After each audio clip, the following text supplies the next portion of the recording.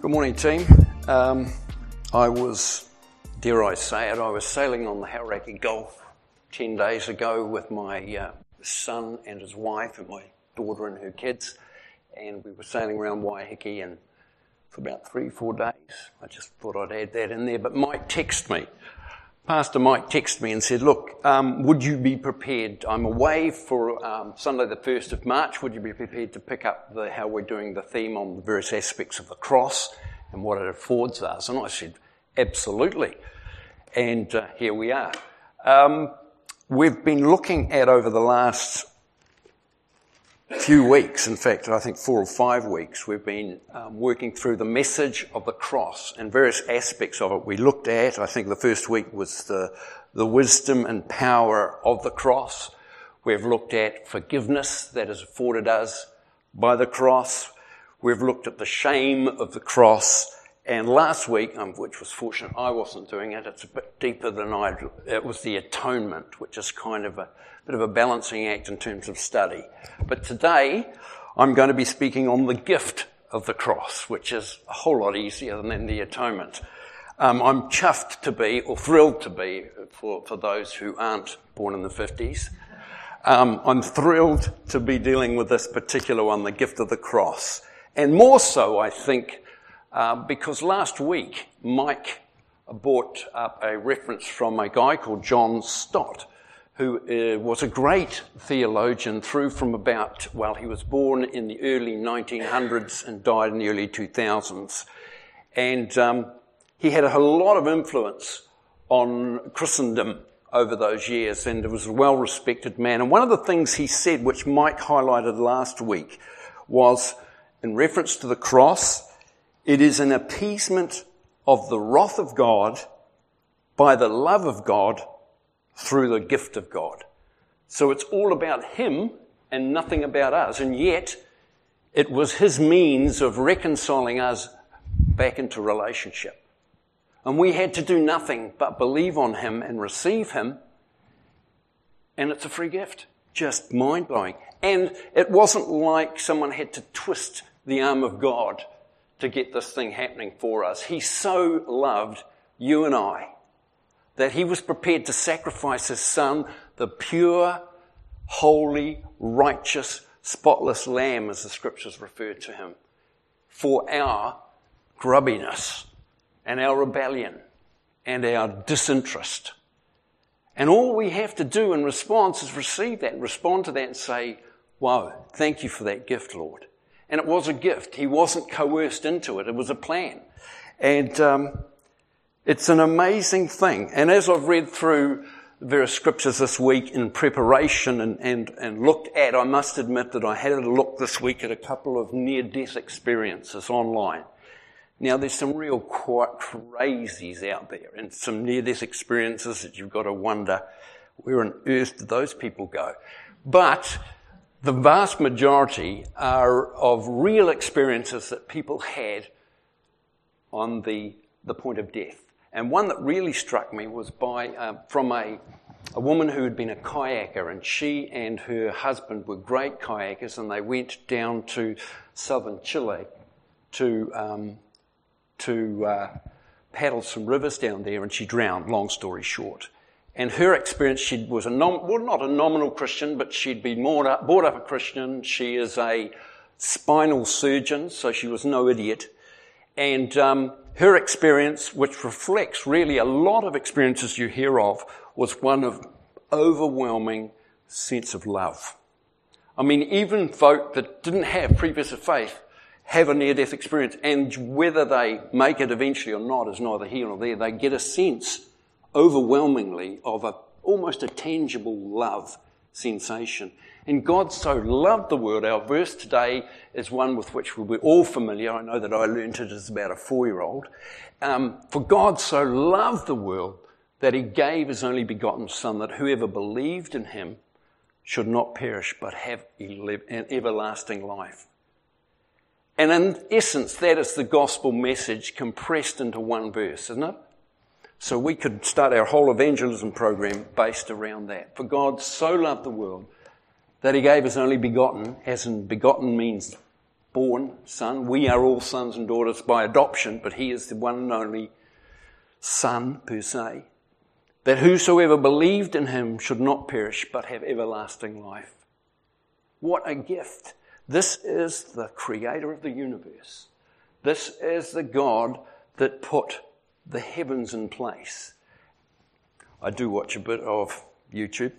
I watched a documentary on the Hubble Space Telescope, and they were filming a particular solar system, which is many, many light years away, and they were saying the width of the solar system is 3,000 light years. Now, we know how fast light travels, incredibly fast, but you can imagine how far that light would travel in a year and multiply that by 3,000. That's a huge expanse, and it is but one feature of the universe. And this is the guy, not the guy, sorry Lord, that's inappropriate, but this is the individual who created all that. The God of majesty, the God of creation, the God of the universe. And what is his plan? He hatches a plan where his pure, spotless, righteous, holy, unblemished Son is crucified on the cross and is raised from the dead. So God, who is wrath, has his wrath directed at us, as it were, and rightfully so. He puts into place a plan wherein he sacrifices his Son that we can just believe that to be so, and we get a free pass. Isn't that kind of mind-blowing? That we are that important to God, his overwhelming love towards us rather. John 1:12 and 13 says, to as many, or but as many as received him, to them gave he power to become the sons or daughters or children of God, even to them that believe on his name, which were born not of blood, nor of the will of the flesh, nor of the will of man, but of God. So as many as received him, we believe in him, we accept what he did, his sacrifice for him, that he was brutally put to death and joyously raised from the dead, that we might have life and we might have an abundancy of that life, a fullness in that life, a joy in that life. It's just still mind-blowing. He wants relationship with us. Of all that vast universe, of all that vast space, he wants relationship with you and I, his creation. So he gifts us the life of Jesus Christ. He gifts us his Son. No ifs, buts, maybes. John 10:10 says, I have come that you may have life. This thief comes not but to steal, to kill and destroy. But I am come that they might have life and that they might have it more abundantly. So fullness of joy is ours if we just believe, if we receive.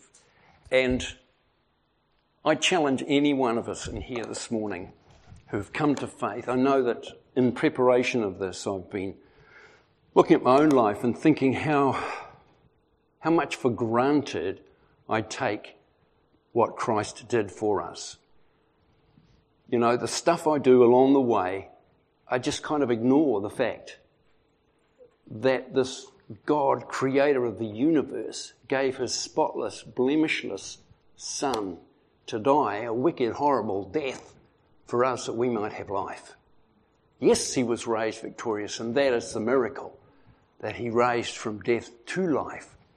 But we have to believe, and it's a free gift. And so often we do need reminding, and that's what I want to do essentially this morning, is just to remind ourselves that this was not an obligation God had towards us at all. He could have said, they're rubbish, we'll get rid of them and try something else. But he loved us, and so he hatched this plan that would bring us eternal life and eternal relationship with him. Just amazing. Just mind-boggling.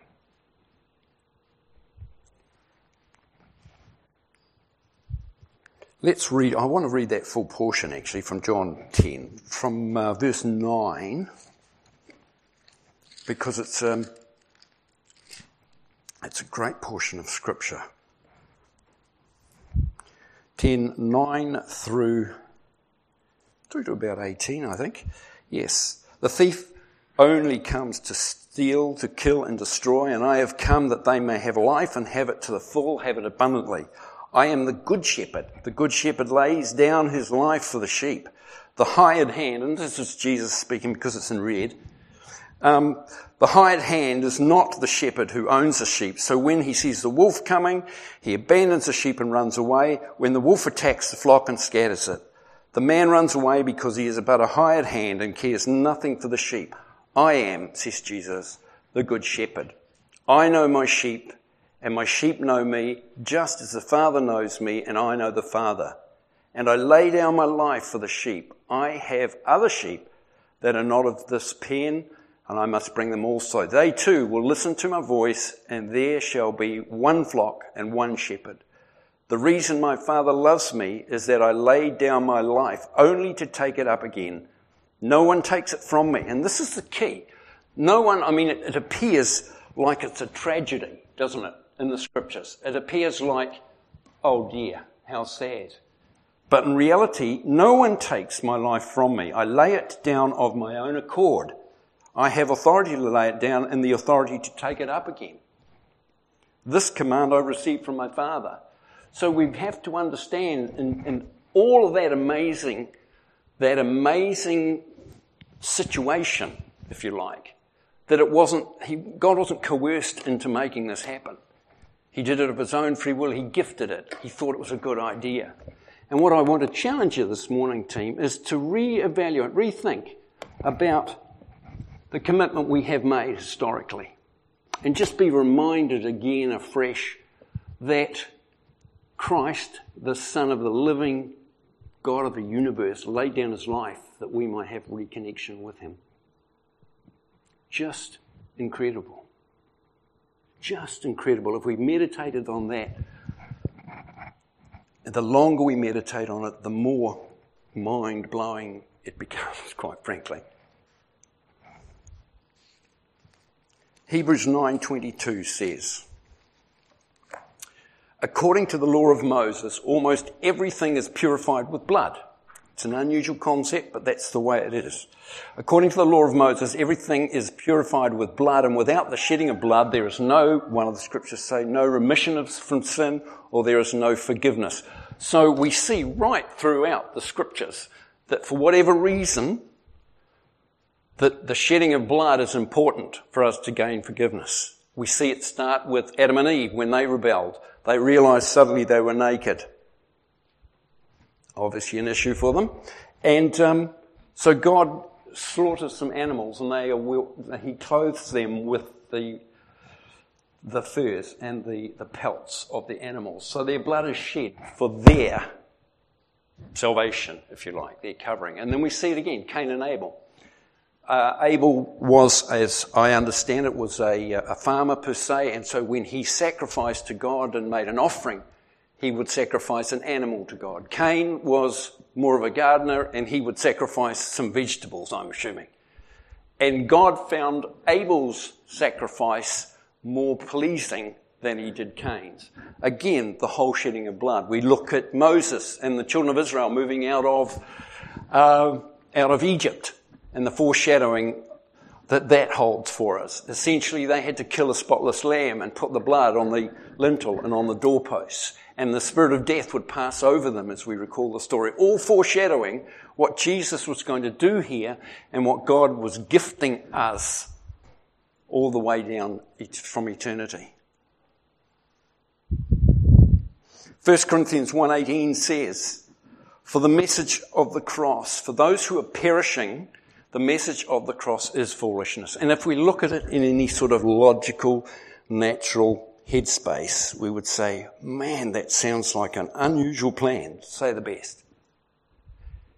But to those of us who are being saved, it is God's power to save us. Isn't it incredible? Not a plan that we would have probably even remotely considered in and of ourselves. But it was God's plan, the creator of the universe, the individual who's got it all together and knows everything from the beginning to the end. And he knew that this would be the point of reference for us, that if we responded to what he did with the sacrifice of Christ, we would be back into relationship with him. Just great. Just great. So I want to have a look also then at Acts 22, if you've got your Bible, or if it's, I don't even know if it's on the overhead. Acts 2, verse 22. And then remember, this is Peter. He was the one that denied Christ. He was the scaredy cat. And the Spirit of God came upon him and he became bold. You remember that? And he gets up and he preaches, and I think in the first day, 3,000 folk were saved. But in his address to them, if we look at Acts 2:22, Peter in full flight here. Men of Israel, listen to this. Jesus of Nazareth was a man accredited by God to you by miraculous wonders and signs, which God did amongst you through him, as you yourselves know. You're aware of this, guys. This man was handed over to you by God, God's set purpose and foreknowledge, and you, with the help of wicked men, put him to death by nailing him on the cross. But God raised him from the dead, freeing him from the agony of death, because it was impossible for death to keep its hold on him. So we see again, it reconfirms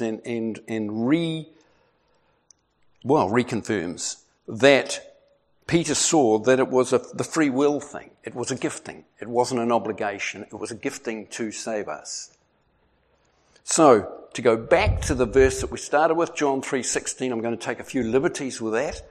John 3:16, for God, the all-knowing, all-powerful, omnipotent, loving, just, powerful, creator of the universe, righteous and holy, so loved you and I, that he gifted the life of his Son. He gave the life of his Son.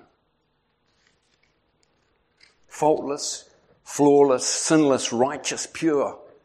His only created Son, begotten in some languages, in some versions. That whoever believed and accepted the nasty death and the joyous resurrection of him shall have eternal life. It's that simple. God put the plan in motion, he fulfilled it, and all we have to do is say, Lord, that's phenomenal. And I do say, Lord, that's phenomenal this morning. Let's stand and take a moment, and I want to pray with us. And just so that we can, do feel free to stand, by the way. It's not an order, but just stand. I just want to pray with us that something of the power of the fact that the Creator, God, the being who put the universe into place, so loved us, his creation, that he put this program in play, that we might have eternal relationship with him just by acknowledging and saying, Lord, I've blown it, and only by your Son can I be reconnected to you. Lord, I do pray that for the team here this morning, Lord. I thank you, Lord, that at this time running into Easter, where we think on the cross and the critical component it plays, the critical role it plays in salvation and in our very belief system, that, Lord, as we approach Easter, that we again think of you, that we refresh our thinking, we meditate, as it were, upon what you did for us and on our behalf. Jesus, you went willingly, the scriptures say, to the cross. You went willingly from the heavenly realm to utter destruction, but then resurrection. And Lord, we thank you for that sacrifice. We thank you for the gift that you were, Jesus, that we might have abundancy of life, that we might have eternal life, that we might have an abundancy, a fullness, a joy, a peace in our lives, because you initiated and thought, great idea. Lord, we thank you, we pause, we think on this morning. We say, Whoa. Goodness me. Well done, my God. Well done, my God. Incredibly well done for us to have an opportunity to reconnect with you. We lay our lives afresh this morning down before you, Lord. Each of us here says, reveal more of you, more of your plan, more of your purpose in our lives. Lord, I pray for every family here that this year, as we run into Easter, there will be a sharpening of focus upon what you did for us, the reality of the liberty that we have, the freedom that we have from sin, from those things that would easily beset us, and that we are liberated because you were crushed and rose again. Thank you, Jesus. Lord, I pray for every individual here that we over the next few weeks will have a real sharpening, as I have said, of our understanding of what the significance of the cross is. Pray your blessing upon these people in Jesus' name. Amen.